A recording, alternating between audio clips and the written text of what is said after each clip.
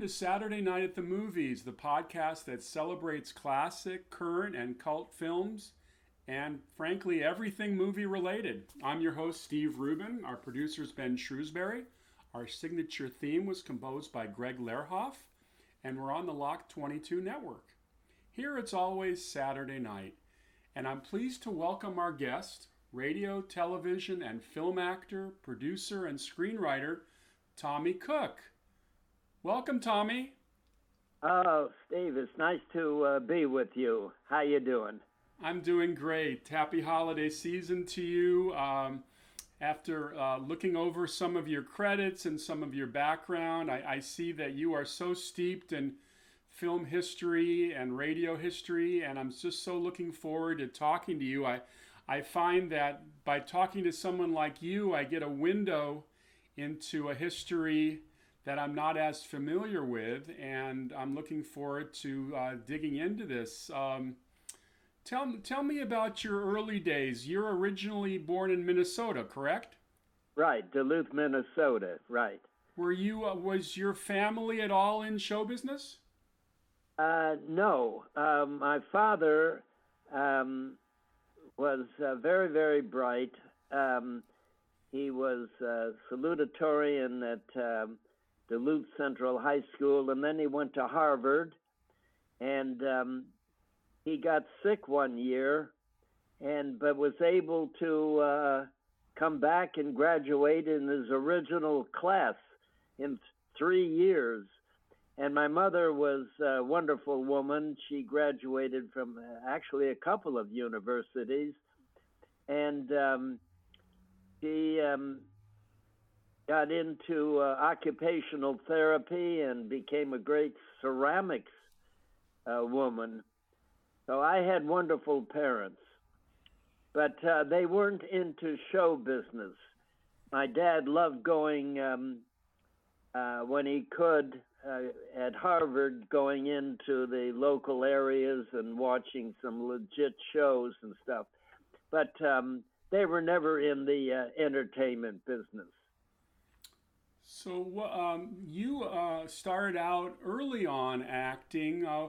I read somewhere that you were 8 years old and the producer Arch Obler spotted you. Can you talk a little bit about that? Oh, yes. Arch Obler is a very important person in my life and one of the true iconic writer-directors in radio, along with Orson Welles and Norman Corwin. They were the three greatest, and I had the opportunity of working with all of them, especially Arch Obler. Just to go back a little bit, we came to California for my dad's health. He came down with Bryce disease. Kidneys were infected. And so my dad couldn't handle driving a car across country, so he took a train. But my mom hired a driver, and we drove from Duluth to Los Angeles. My mother, my older sister, and my grandmother, Flora. And when we got to Texas, in Van Horn, Texas, a head-on collision, nobody was killed, but everybody seriously injured. I remember being on the floor in the ambulance driving us to El Paso where we had surgery. And so that's how we got to California. Now, it seems I don't have a memory prior to that accident in Texas. From that point on, I've had a terrific memory.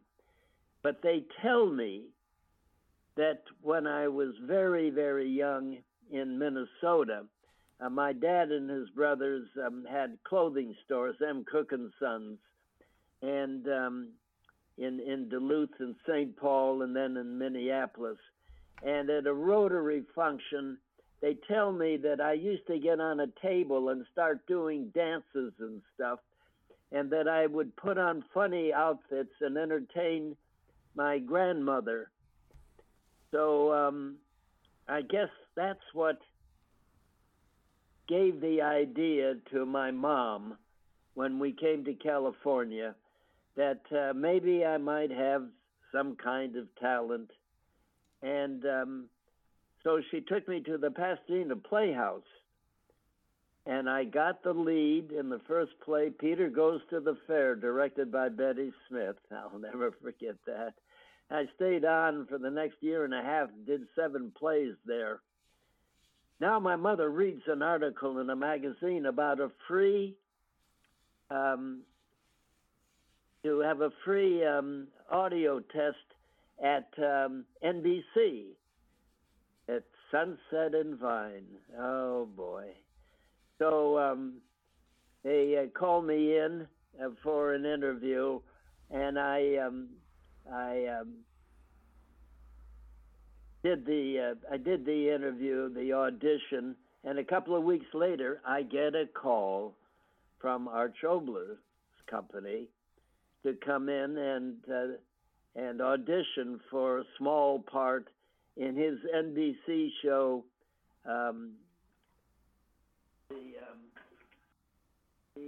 Every Man's Theater. So it called for a little German boy, and I don't know whether I got the accent, but I could play a little German boy. And so I get the part. It was a show starring Alla Nazimova, the great Russian actress. So after the show, Arch comes out and he thanks everybody, thanks Alla Nazimova.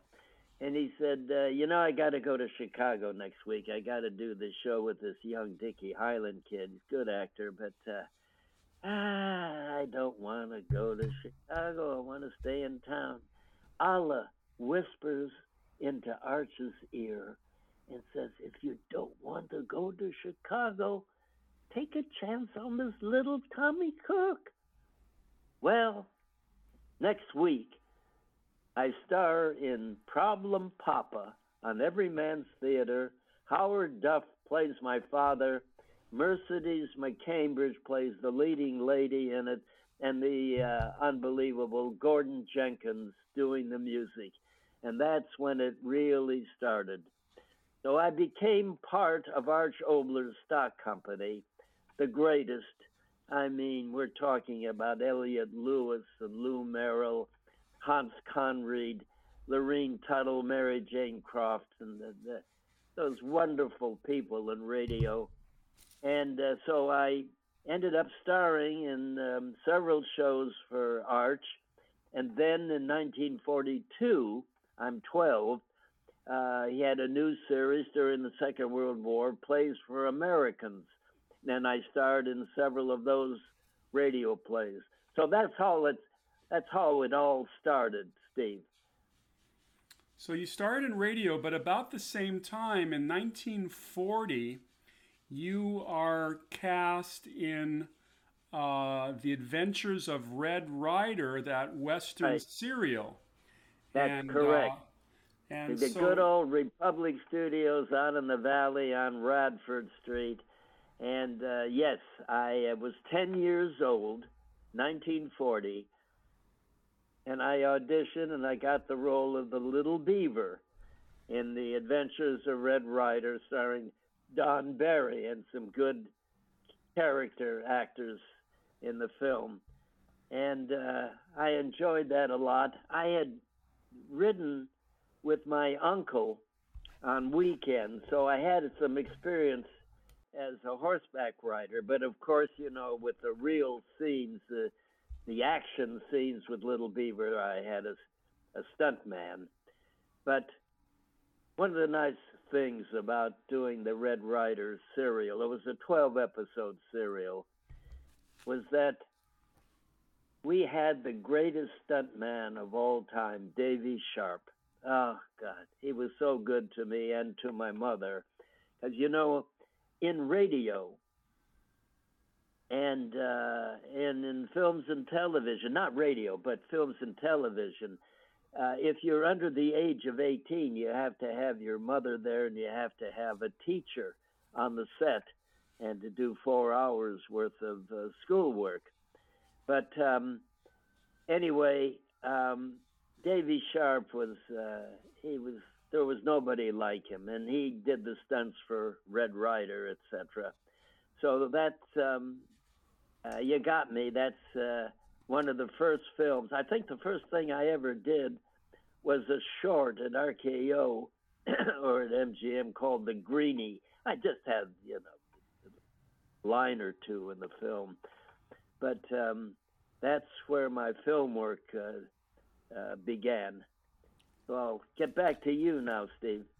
No, it's very interesting to me because this is a period I'm not that familiar with. I know that since Steven Spielberg's been a director, there's always been these comparisons to some of his shows like Raiders of the Lost Ark, to the old serials. But I think that I started watching movies pretty much after the serials had been done, because I started watching movies in the late 50s, and mostly science fiction, fantasy, and horror films, because those were the matinees they used to do for the kid. They used to call them kiddie matinees. Some of them were not exactly kiddie matinees, because I ended up sitting in the lobby because I just couldn't take the horror ones. It was just too freaky for only kind of a sheltered only child. Now you had teachers on the set when you were working the serial. Was this a regular thing, or did you attend regular school as well?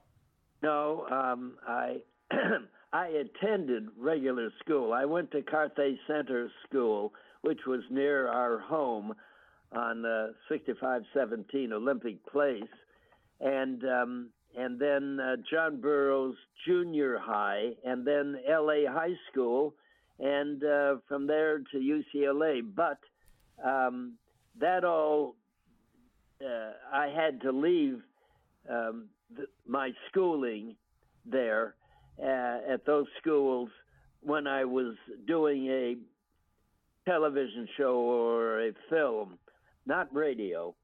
But and so a different teacher would be on the set and staying with me, where I had to do schoolwork for 4 hours a day, and they would only allow a youngster under 18 in a film to be in front of the camera for a certain amount of time.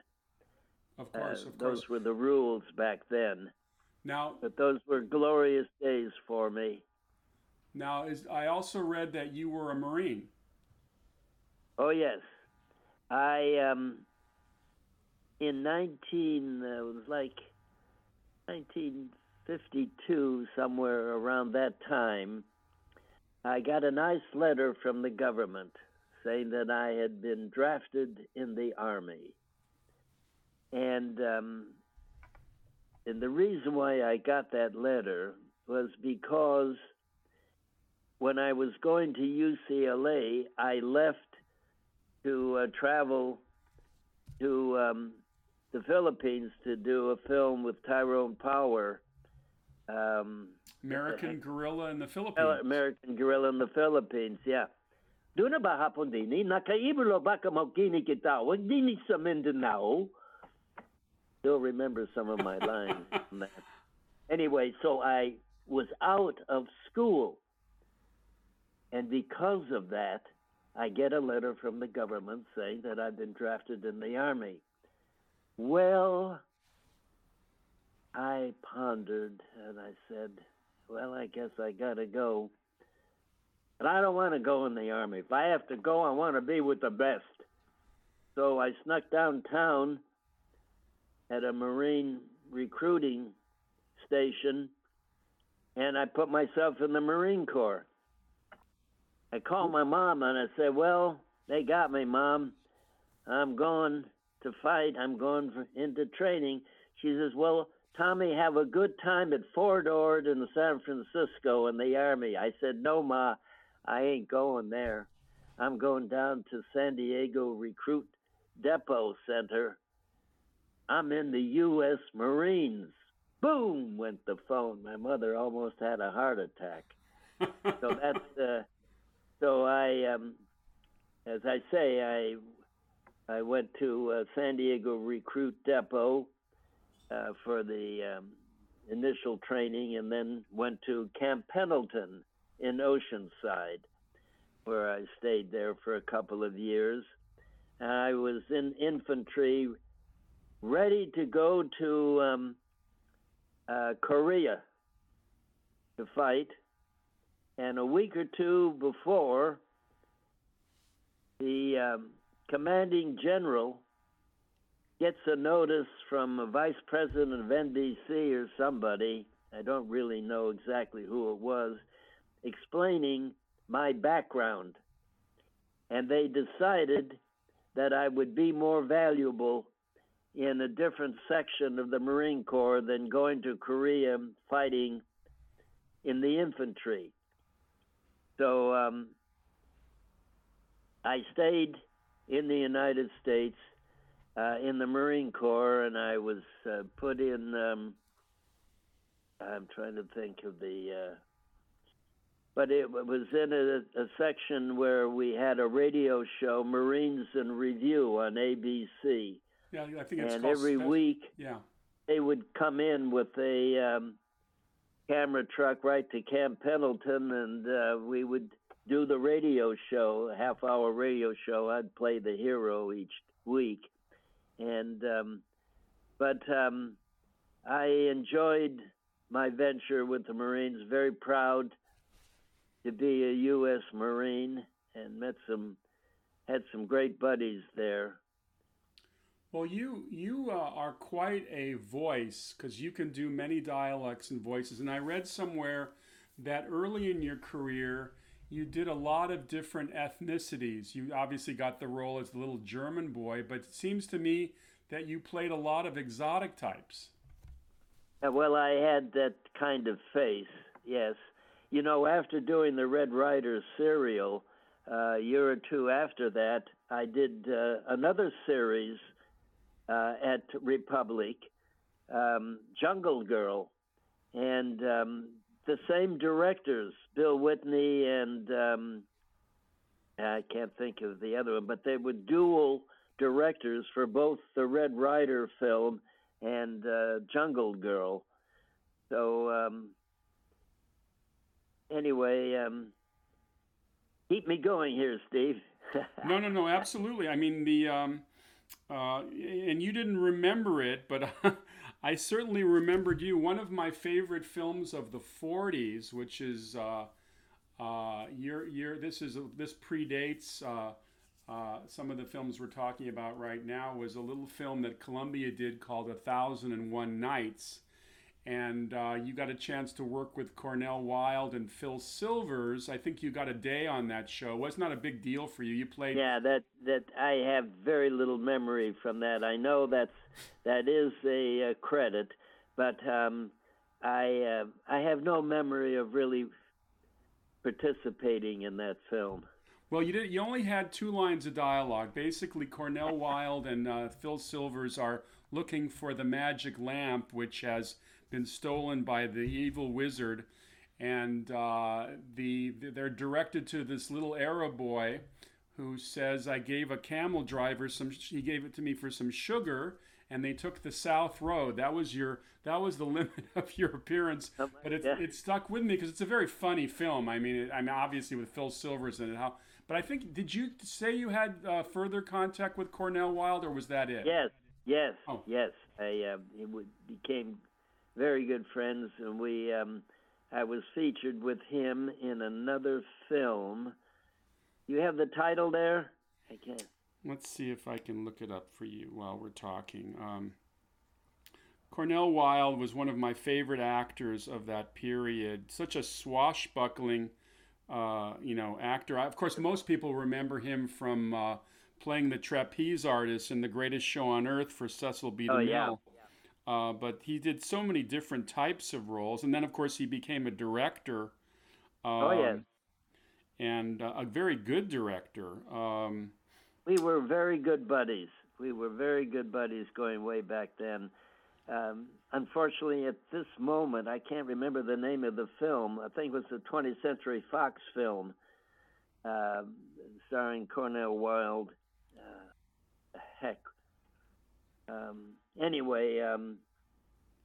I'll keep going here. Now, going back to American Grill in the Philippines, what are your memories of Tyrone Power? A classic guy, all business, never tried to be a big shot at all. He cooperated and was just like one of the boys, you know. So I have nothing but good thoughts with Tyrone Power, and well, I credit him with sprinkling me with some pixie dust, because when I was 3 years old, my parents came out from Chicago to visit my uncle, and I was in the LAX airport. And as my mother tells the story, she sees Tyrone Power looking at me standing there in my little car coat, and he picked me up in his arms and introduced himself. And my mother almost fainted, of course, because she was a big Ty Power fan. What woman wasn't? And I credit him with doing something about show business, because that obviously had a positive effect on me. By the way, the name of the movie you were trying to think of, I believe, was called The Home Stretch. Yes, thank you. Absolutely. Home Stretch. Yep. With you and Cornell Wilde, Maureen O'Hara. I played the jockey in that, and Kurt Newman was the director, right? Let's see. According to this, the director was H. Bruce Humberstone. Oh, Bruce Humberstone. Okay. All right. Yeah, Bruce Humberstone. Right. And I remember in Home Stretch, as I say, I played a jockey in that, and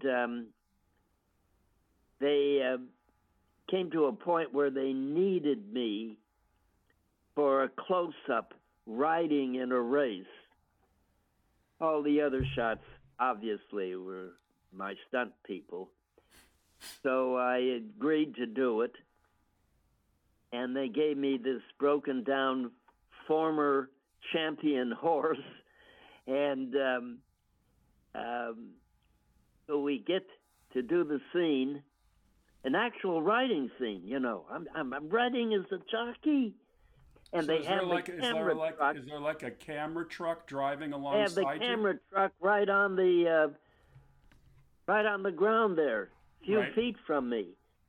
So, action, we're doing it. I'm riding, and I'm holding on like dear life, you know. Bruce Humberstone yells out to me, because the camera truck is just right in back of me, you know. Whip him! Whip him, Tommy! And I'm saying to myself, you son of a gun, I'm lucky to be on this God-blessed horse. I couldn't take my hands off the reins and try to whip the horse. I'll always remember that. Wow. But it was a good film, and good people on it, and nice experience. Did you, during this whole period when you're getting a lot of acting work, did you have the same agent, or did you have different agents? Was there someone helping you along?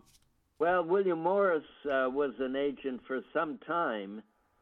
The good old days with William Morris, their office on El Camino Road in Beverly Hills, you know, way before it became William Morris Endeavor. And were you still living in the Carthay Circle area? Yes. I remember. I remember. Yeah. It was my block was 1 block long, parallel to Olympic Boulevard, and the cross street practically was La Cienega. So I'm just a block or two from Beverly Hills. Sure, I know. In the Los Angeles zoning area, and so I didn't go to schools in Beverly Hills. I already mentioned to you the schools that I went. And I used to go to the Movie Palace, which was there, the great Carthay Circle. Oh yes. In the days when Shirley Temple would premiere one of her films, was right there at the Circle. That's not there anymore, as you know. No, I know. I remember vividly going there in 1960 to see the roadshow engagement of John Wayne's The Alamo. Oh, gosh. And then So that was just very, very memorable for me. I still remember certain names at Carthay Center School. Margaret McGraw, she had the greatest English handwriting. She was the principal, and Ethel Doss was the vice principal. Years after that, I got into a depression one day and got in my car. This is years and years after, Carthay Center School. And I drive up to the school and I walk in and somebody comes to me, "Who are you? What do you want? What do you want?" And I started crying. I said, I just wanted to remember the great old days when I went to Carthay School. Nicest days of my life. So Carthay was memorable to me. Now, Tommy, you also got a chance to work with Johnny Weissmuller in a Tarzan movie, Tarzan and the Leopard Woman. Right, definitely. He was also terrific to all of us, a good friend. And we shot that film right at the end of the Second World War, I think. We shot it right near Pasadena, in Pasadena. At the Arcadia Arboretum. Yeah, there was sort of a jungle atmosphere there, and that's where we shot the film. I think we shot it during VJ Day, or with the end of World War II. We shot that film, and I had a fight sequence with Johnny Sheffield, who played Boy. Brenda Joyce played the gal, and of course, the great Johnny Weissmuller. What do you remember about Johnny Sheffield? I always liked him. He did. I guess he did a number of film series after those movies too. He was quite. He was quite well known in the industry. We didn't really get along, We were, like in the film, we were competitors, and we were competitors outside of shooting. So, although I respected him, we weren't buddies. Let's just put it that way. Well, speaking of buddies, did you have any actor buddies at that time in which you would consider close friends, names I would recognize? I had a lot of friends. Trying to think, just mostly in radio, that stay with me forever. But I can see their faces. I can't remember their names. No, that's fine. Excuse me there. No, not at all. Now, in '48, you did, I believe, a film noir called Cry of the City. Right. With Victor Mature. That was Robert Yadmak was the director. And a good film. And see, who was the male star of that? Victor Mature. Victor Mature, right. And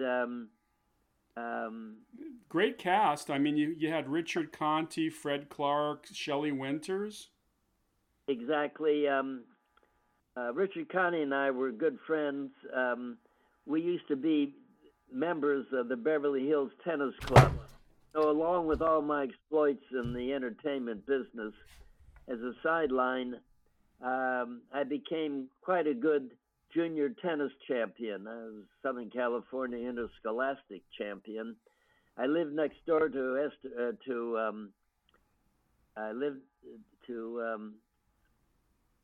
a woman that was very close to Bobby Riggs and was responsible for his success, took care of him, gave him lessons, and got him involved in the world of tennis. And Esther Bartosh was his name, Dr. Esther Bartosh. So I lived next door to her. And so tennis was a good part of my life. along with the entertainment business. Now, Why did I get into that? Where were we? We were talking about our your friends, etc. Now, in '49, you went over to Universal and you got a chance to work with Audie Murphy on Bad Boy, which was his first film. Yeah. Again, a terrific guy, very, very nice, and very cooperative. Nice relationship. I had a very nice relationship with Audie. During the filming, when we shot that film, we went up high up in the mountains to shoot a lot of it, and the weather was, destructive, and there were days when we couldn't shoot. We just had to wait for the weather to come around, and during those times, idle times, there were all kinds of gambling games going on with the crew and stuff, poker and stuff. And I started to get in one of the games, and I remember I wasn't doing well at all. And Audie came over to me and said, "Hey, Tom, forget it. You don't need that. You don't need to get in these games." And there are better things to do. That's interesting because Audie was known as a big gambler. Yeah, well, that's right. Why he told me to take it easy, The impression I got about Audie, and this is very meaningful for me because I'm developing a limited series about Audie's life. We're just getting started. I'm working with a writer named David Ward, who won the Oscar for The Sting back in '73. Right. And my producing partner is Arthur Friedman, and we're also working now with Dean Devlin, who produced, among other films, Independence Day. Right, I recall names. I know the names. Yep. Yeah, go ahead. Audie's quite a figure, and I'm curious because one of the things about Audie Murphy that he hid all those years, nobody knew about it, was he was suffering from what we call today PTSD, post-traumatic stress disorder, from his combat experience. Yeah, most decorated hero in our history. Yep. Yep. He was awarded 33 medals for bravery, which is unheard of course. After his death and everything, I was invited down to Texas, which was his home territory, and gave a speech, and it was an honor. It was an event in honor of Audie, and so I came down there and was able to speak about him, and so those were nice moments. Well, you got a chance to work with him a second time with Jimmy Stewart in Night Passage. Right. We play brothers in that? I think we were brothers in that film. Good old Night Passage. Yeah, James Stewart. Trying to think of a couple of the character stars in that film, but the names are not coming to me at the moment. I'll have them up in 2 seconds because that's an important film because it was another of the films. Hang on 1 second here. Yeah, here we go. Yeah, that was one of the. Well, it was directed by James Nielsen. Yes, and right. You had Dan Duryea. Right. You had Brandon DeWilde, J.C. Right. Flippin, Robert J. Wilkie, Hugh Beaumont, Jack Elam. Yeah. I worked with Jack Elam and some of those people you just mentioned on other ventures and of other films. Right, too. He always had that unusual eye. I guess he lost an eye in some kind of accident, and he always had that interesting eye. I don't think you were a brother in that movie. In Night Passage, you play a character named Howie Sladen. So the two brothers in the movie are Jimmy Stewart and Audie Murphy. But certainly, and a very good film. I've always enjoyed that movie very much. In '50, the year after Bad Boy, you got a chance to be in a Richard Widmark, Jack Palance movie called Panic in the Streets. Right. I really didn't have much to do. Um, let's see, who was the director of that again? Let's see. Panic in the Streets was a 20th Century Fox film. Yeah. So let me see if I can get you that real quick here, because the director was from New York. No, maybe not. But I was the only one from Los Angeles that the director brought in for that film. I don't know. I sort of had a short-term contract at 20th Century Fox during that time, and so we ended up doing that film in New Orleans, and I can remember Jack Palance. There was a scene where he's on a ship, and he had to climb up the mast. Yeah, he's being chased. They said to Jack, well, who was the director on that film? I'm trying to think. Elia Kazan. Oh, yeah, no, not right. I knew. Elia, I know, from New York. Right.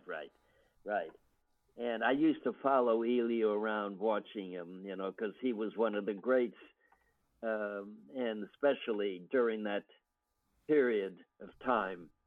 I would follow him around, watching him shoot and how he worked with the actors, etc., how he would rehearse them and then let the camera crew come in and light it up and everything, and then bring the cast back and shoot the scenes.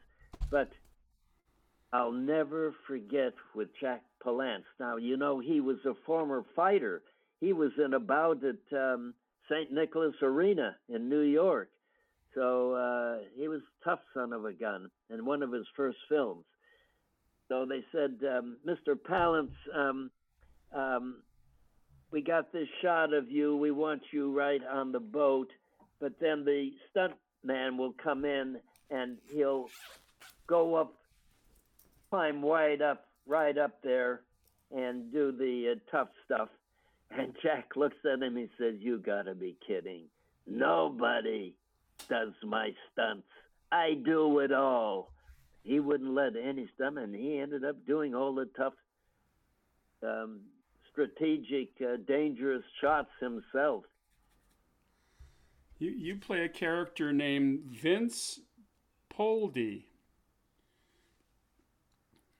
I didn't have much dialogue in that film at all. I do remember you, interestingly. You didn't have a lot of dialogue, but you're memorable in the opening of Battle Cry with Van Heflin and Tab Hunter, 1955. You play Van Heflin's adjutant. It's funny because your name is interesting. You're called Zilch. Yep. Little Zilch. Well, at the time, I was in the Marine Corps, and that was a Warner's film, and the casting director, the all-time great Sally Biano. We were good friends. He was a good tennis player. We used to play tennis a lot. And at Jack Warner's house, thinking of Jack Warner from Warner Brothers. I went out with his daughter, Barbara, lovely gal. She co-hosted a party for me at my house. But anyway,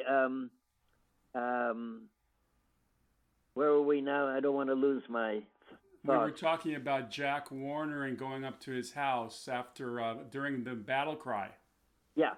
Anyway, Battle Cry. What was the point I wanted to get at? Battle Cry was with. Oh yes. Okay. I'm in the Marine Corps at the time, and Sally Biano arranged for me to get temporary additional duties away from and to come and shoot this film. And so the Marine Corps let me off, and um, so I was actually, still in the Marine Corps when I shot that film. So that was shot mostly in Southern California, correct? Oh yes, I yes. think they probably shot some of it down at Camp Pendleton, I would think. No, we went to Villegas Island, too. Oh, Yeah, most of it in Southern California, but we went on location, Villegas Island, near the Puerto Rico and that spot there. oh, That okay. area. Yeah, because I remember now that there was a scene where we get out of these little boats and we come to shore, and the tide had turned, and when we shot it, I jump out of the boat and run in the water to the shore, and I almost drowned. I didn't realize how deep the water was. Oh gosh. Now, as I recall, I've seen the movie many times. It's one of my favorites. Van Heflin's character, Huxley, Yep. Sam Huxley, Major Sam Huxley, is killed at the end. Yep. He's hit from artillery fire. I think, as I recall, you're in that scene, I think, because you are near him or when he is brought Yeah. in. I'm in the scene, yeah. But as I said before, I had very, very little dialogue. Right. I was in a lot of scenes, but not much dialogue. Gotcha. I also see that you've got so many credits, Tommy. It's just amazing how many movies you're in. You got a chance to work with Jeff Chandler in the battle at Apache Pass. Right, at Universal. Well, Jeff Chandler, his real name was Yeah, he was Jewish, and he changed his name. Yeah, Ira. Oh shoot, I knew. Jeff and I had done a lot of radio work together. Trying to think. You don't have his real name, do you? I'll tell you. I'll tell you in 20 seconds. Ira. Jeff Chandler. Ira something. Yes, his name was. Let's see.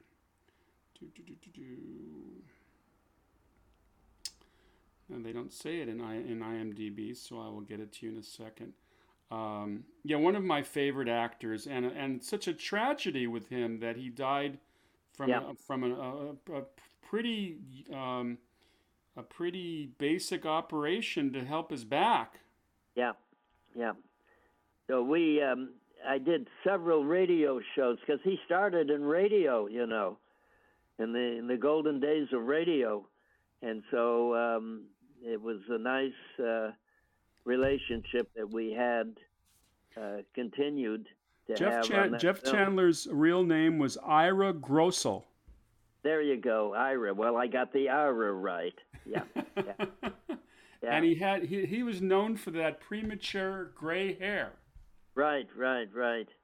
And 2 years before the battle at Apache Pass, he also played Cochise in his first film, which is one of my favorite movies, Broken Arrow. And one of my podcast guests earlier this year, I had Deborah Paget on. Oh my goodness, Deborah Paget. Well, that's the what was the film that we did? Her first film. Yeah, we talked about it earlier. I think she's in Cry of the City. Yes, Cry of the City, right. It was her first film. And she was very, very young, and she was just excellent in the film, and I had a little crush on her. So who didn't? Yeah, during the shooting, or right after the shooting, she lived with her mother not far from me in the Miracle Mile area.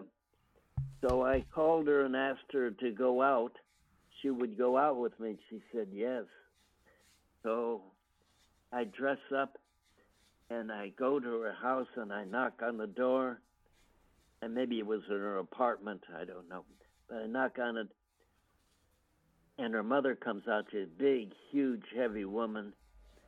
And I said, "I'm Tommy Cook. I worked with your daughter in the movie, and we have a date tonight. Is she ready?" And she says, "Oh, yes. Just hold it there. She'll be right out." So I wait outside, and a couple of minutes later, out comes Deborah with her mother. No way in the world is she going to allow Deborah Paget to be with me alone. And so she attended our date, the mother. Oh, gosh. Do you remember where you went? I think we went to get something to eat, and we might have gone to a show or something. You're catching me there, so I don't really want to.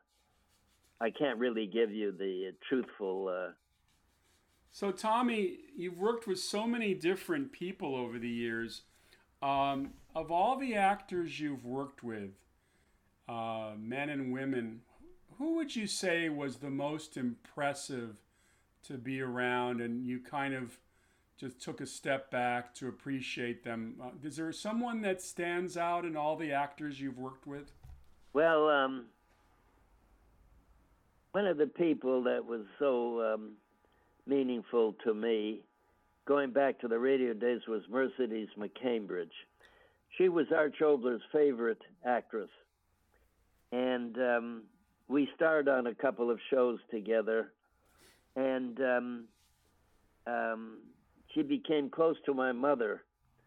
And Mercedes, when she was very young, had a drinking problem. And my mother used to try to console her with it. And Christian Science. I think my family got involved in Christian Science when we came out to California because of my dad's health and being an invalid now, couldn't work or anything.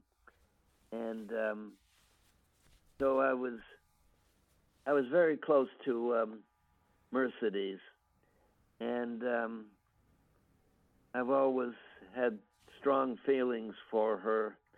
And you know, going back to the radio days, Steve, my times with Arch Oboler, you know, he would never let me take a script home. And I would go there and I would get the script, and it wasn't really a rehearsal. And then we would come back for the dress rehearsal and then go on the air. So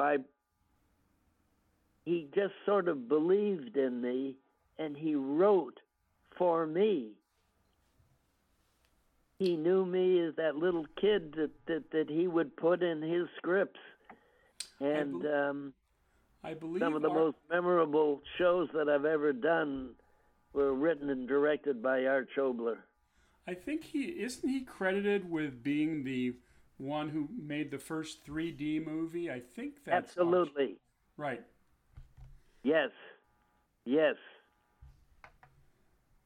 I remember that very, very well, that he was very much involved with that as well. Now, you, later in your career, you got a chance to actually write and produce a movie, a couple of movies. One was called Player, which I believe was inspired by all of your tennis playing. That's right. With Players, that was produced by Robert Evans. The late Robert Evans just passed away a year ago. We were about the same age. Robert and I were good friends off the screen. He had a tennis court at his home in Beverly Hills, and I used to bring some of my celebrity friends over there, and we'd play tennis. And so with my tennis background, I decided to write a treatment, a 40-page treatment. My original title, are you ready for this? Balls. B-A-L-L-S. Anyway, I called Robert and said, I want to send you this screenplay. And he says, "All right, bring it over." So I went over. He was Evans was head of Paramount Production, Right. and well, I got it over to him. And a couple of days later, he calls me, and he says, "Balls? You must be kidding, Tommy." I said, "Well," he said, "I want to bring in a top writer. You got any ideas? Let me know. I'll think of some good writers, and we'll go from there." And that's how it started. And it became Players. And it was my original story, and I was also like second unit director for choreographed all the tennis sequences. I went and got a hold of the top people at Wimbledon, which is the most of the Grand Slam tennis tournaments. Wimbledon is probably the most appreciated Grand Slam event. So I got a hold of the executives, and I went to Wimbledon, and I met with them, and I arranged for them, for the first time in their history, they allowed a movie production to shoot on their hallowed grounds. And so we shot some of the tennis scenes right on Wimbledon. I remember right during the Wimbledon Championships, it was in July, 5 minutes or 7 minutes before the top women, the actual women champions go on the court to play their finals. I get on the court, 14,000 people on the stadium court watching Chris Evert and Martina Navratilova are to play the finals. I get on the court. I said, "Ladies and gentlemen, before the women's finals, may I just take a moment to tell you that we've been shooting a tennis film, and we got one shot that we need to do right now.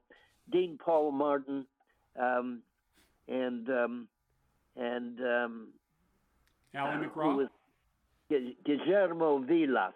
Oh. He was a South American champion, U.S. Open champion, who was in the film. I said, we need to do one shot there. And so now I introduce him. So coming out on the court, ladies and gentlemen, let's hear it for Dean Martin's son, who is the co-star of this film, Dean Paul Martin. Couple of claps. Nothing. I don't know. Who the hell is Dean Paul Martin? Now oh my God, I'm in trouble. I get back on the mic, and I said, now, ladies and gentlemen, to work out on the court and do this one scene with Dean Paul Martin is your U.S. Open champion from South America, Guillermo Vilas. Now the crowd starts to get into it, and they clap. I get back on the center court, and I say, ladies and gentlemen, playing one of the top roles in the event in our film is none other than the all-time great champion, Pancho Gonzalez. The crowd goes crazy. They go crazy. They all stand up. Now they're giving me the crossing around the neck, get off the court. So I run off the court, and on comes Chris Evert and Martina, and they play their match. Ali McGraw was the co-star of the film. She comes over to me later, and she says, Tommy, I've seen a lot of exciting things. She said, that was something. That was too much. So those were glorious days. So I'm the only civilian that ever played and worked out. I worked out with Gonzalez on the center court of Wimbledon. The word I wanted to say is prestigious. Of course, the U.S. Open may be the most important, but the most prestigious Grand Slam tennis event is Wimbledon. And so I was I'm on certainly, I'm certain that helping you get a green light at Paramount, not only your relationship with Robert Evans, but the fact is his wife Ally McGraw, probably there he saw a good role for her. Yep, yep, But yep. I'm curious, of all the actors in Hollywood to play a young lead, how did Dean Martin's son get that role? Well, I wrote the film originally for Vincent Van Patten and Farrah Fawcett. Oh, And in the days when Farrah was the number one, you know, she was Charlie's Angel. She was so prominent then. And Vinnie Van Patten was my good buddy, Dick Van Patten's son, terrific tennis player, and became a pro. And at one time up in Canada, he beat John McEnroe. Gives you an idea how good Vinnie Van Patten was. And we were good buddies. So I wrote the screenplay because, just between us, Vinnie and Farrah were very close, very close. So with that kind of relationship, I wrote the screenplay. And now, where are we? Keep me going here. so Where do we so Vinnie Van Patten you wrote it for, but then you bring in Dino Paul Martin. Well, they, yeah, when it came time that they were really going to do the film, Vinnie came in. They wanted to do a test with Vinnie, and one of the people that worked, associate producers that worked with Evans, suggested Dean Paul Martin. Now, I taught Dino. I spent an awful lot of time at Dean Martin's home in Beverly Hills, 601 Mountain Drive, and he had a tennis court. And I taught all of Dean's kids, including Dean Paul Martin. And Jeannie Martin, his wife at the time. We were very, very good friends. And anyway, Gene Taft, I think was his name, and suggested, he said, besides, they weren't sure about Vinnie because Vinnie didn't really have, I don't know, they just didn't feel that they weren't satisfied. So we tested Vinnie, and through this co-producer, we brought in Dean Paul Martin. And I must say, Vinnie was too young for the role. And Dean Paul Martin, little Dino, gave a great test. And they decided, Evans and his staff decided to take a shot on Dean Paul Martin. So that's how it happened. Got it. Now, you also wrote and produced on an action movie called Rollercoaster. Right. When I was very, very young, there was the Ocean Park. You remember that? Pacific Ocean Park in Los Angeles, right on the ocean there. Sure. And they had the Ferris wheel and everything, and a little roller coaster. So when I was very, very young, I went on the roller coaster, and I was so scared I couldn't open my eyes. I shut my eyes and just held on. When it was over with, I was excited. I said, I want to go on it again. In those days, you could keep going on and on. You didn't have to buy another ticket, you know. Once you bought a ticket, you could go on the all day long. So I started going on roller coasters wherever I could. I went down to San Diego on a roller coaster, and when I went on vacation in the Midwest on a film, there was a roller coaster. I went on that. So I developed a love for roller coasters that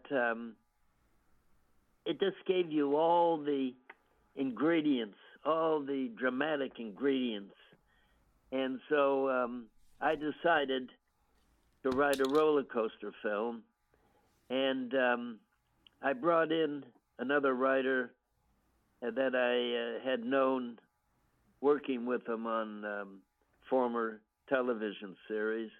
I brought him in. I gave him the storyline, and we put together a 40-page treatment. Now, there was a former agent who became a producer at Universal. Maybe you have it there. I can't think of his name. And he was a good friend. He lived near Dean Martin, and I knew him well. You're talking about Jennings Lang. Jennings Lang. Thank you so much. Jennings Lang. Yep. And so we were friends, and through the Dean Martins. So I took the script to him, and as I say, he was a producer became a producer at Universal, and they bought my 40-page treatment, and I didn't have a good association with what was his name again? Jennings Lang. Jennings, yeah. I didn't. I think he PO'd at me. I wasn't a big shot, and as far as creating films and everything, and no, but we weren't enemies at all. But I never had a close relationship with Jennings. But anyway, he took it to Universal, and it became Rollercoaster, and was well reviewed, and the film spawned roller coaster themed amusement parks all over the world. Well, I mean, it also had a hell of a cast. I mean, it was one of those. That was Helen Hunt's first film when she was 13 years old. She had a bit in the film, and I mean, you got Henry Fonda, Richard Widmark, George Siegel.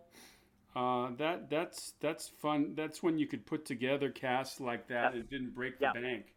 Well, Jennings did that, and well, I promised a friend of mine that I would. I wrote the screenplay. I remember part of my deal was that they arranged for me to have lunch with Levinson and Link to go over the story elements and see if to get an idea of where they were going with the film, and if I could bring in some good features that. So I met with Levinson and Link. We had lunch. That was very nice. And I think it's one of the things that bugged Jennings Lang. Anyway, a good film. Yeah, let's see. Go ahead. Sanford Sheldon was credited with a story. Yeah, he's the one that I brought in. Right. There was I don't really want to get into it too much, but Sheldon, what was his name? Sheldon. Oh yes, Sheldon. Hang on one second. Sheldon, no, what? His name was Sheldon. Sanford Sheldon. Yeah, Sanford Sheldon. Yeah, he's the one that I brought in to work on the story with me, and he's the one that I had met through doing some television shows, and I had a contract with him where I paid him in front the Writers Guild fee, minimum fee, but it was an appropriate fee in front to work with me. Not after the film was sold, but in front. In other words, it didn't go. He still got the money. I got nothing. So when it came down for contracts, he comes out and tells me that he's my partner on it. I said, what? You're my partner? I paid you in front. I gave you the storyline and you worked with me. And being a top writer, the way that you handled the treatment certainly was very valuable, but you're not my partner. And so there became a legal issue, and I didn't want to destroy the relationship with Universal. And so just as you said, he received credit as storyline and myself as associate producer, and based on a story by Tommy Cook. That's the way they had it in those days. And I sued him. I sued Sanford Sheldon. Did you win? 2 or 3 months after the lawsuit, he dies. He'd married a gal and got her pregnant, and he died. Heart attack, whatever. And so I just let it go. I mean, nothing more to sue. I'm not going to sue his new wife or anything. So, Tommy, I told my friend Stan that I would ask you a question about sure. Stalag 17. I know you didn't have much work on Stalag 17, but you are listed as one of the prisoners. Did you get more than a couple days on that, or was that a quickie? I don't think I worked more than 2 or 3 days on that film. That's going way, way back. Way, way back. And I had very, very little to do on Stalag 17, so I couldn't have worked more than a couple of days on that film. Do you remember if you worked indoors or outdoors? On that film, I have no recollection. Okay. Sorry. No worries. It's okay. Well, we have been listening to a person with a wonderful memory, Tommy Cook, who has been in a number of legendary films and radio shows and serials and TV shows, and has worked with a real kaleidoscope of actors, from Mercedes McCambridge to Audie Murphy to Jimmy Stewart. This has been delightful, Tommy. Well, I've enjoyed it, and I thank you for letting me go on the line with you. I just want to finish, I'm 92 years old. I'm still in good condition, still play a little tennis, and but I'm working on the prequel for Rollercoaster, and the title is White Knuckles' Last Ride, and I'm very excited about it, and I've been working with one writer, and I'm bringing in another writer to work with me on the final draft. I'll have it finished by the end of this year, and so then I'll hit the CAA and UTA, William Morris Endeavor, etc., and a couple of top production companies like Skydance, and so that's I'm not finished in the entertainment industry. I still go to 2 radio conventions, Spurdvac in Hollywood and REPS, Radio Enthusiasts of Puget Sound in the Seattle, Washington area each year, where we recreate the old-time great classic radio shows. So that's been fun. But all my energies now are on White Knuckles' Last Ride. Well, we wish you a lot of luck with that. You know, you were born in the same year as Clint Eastwood, and Clint Eastwood is like the Energizer Bunny. It sounds like you share that trait with Clint Eastwood. Hello? Can you hear me? Hello? Hello? Hello? Tommy, can you hear me? Oh, yeah, I hit the button by mistake. Oh, we lost him.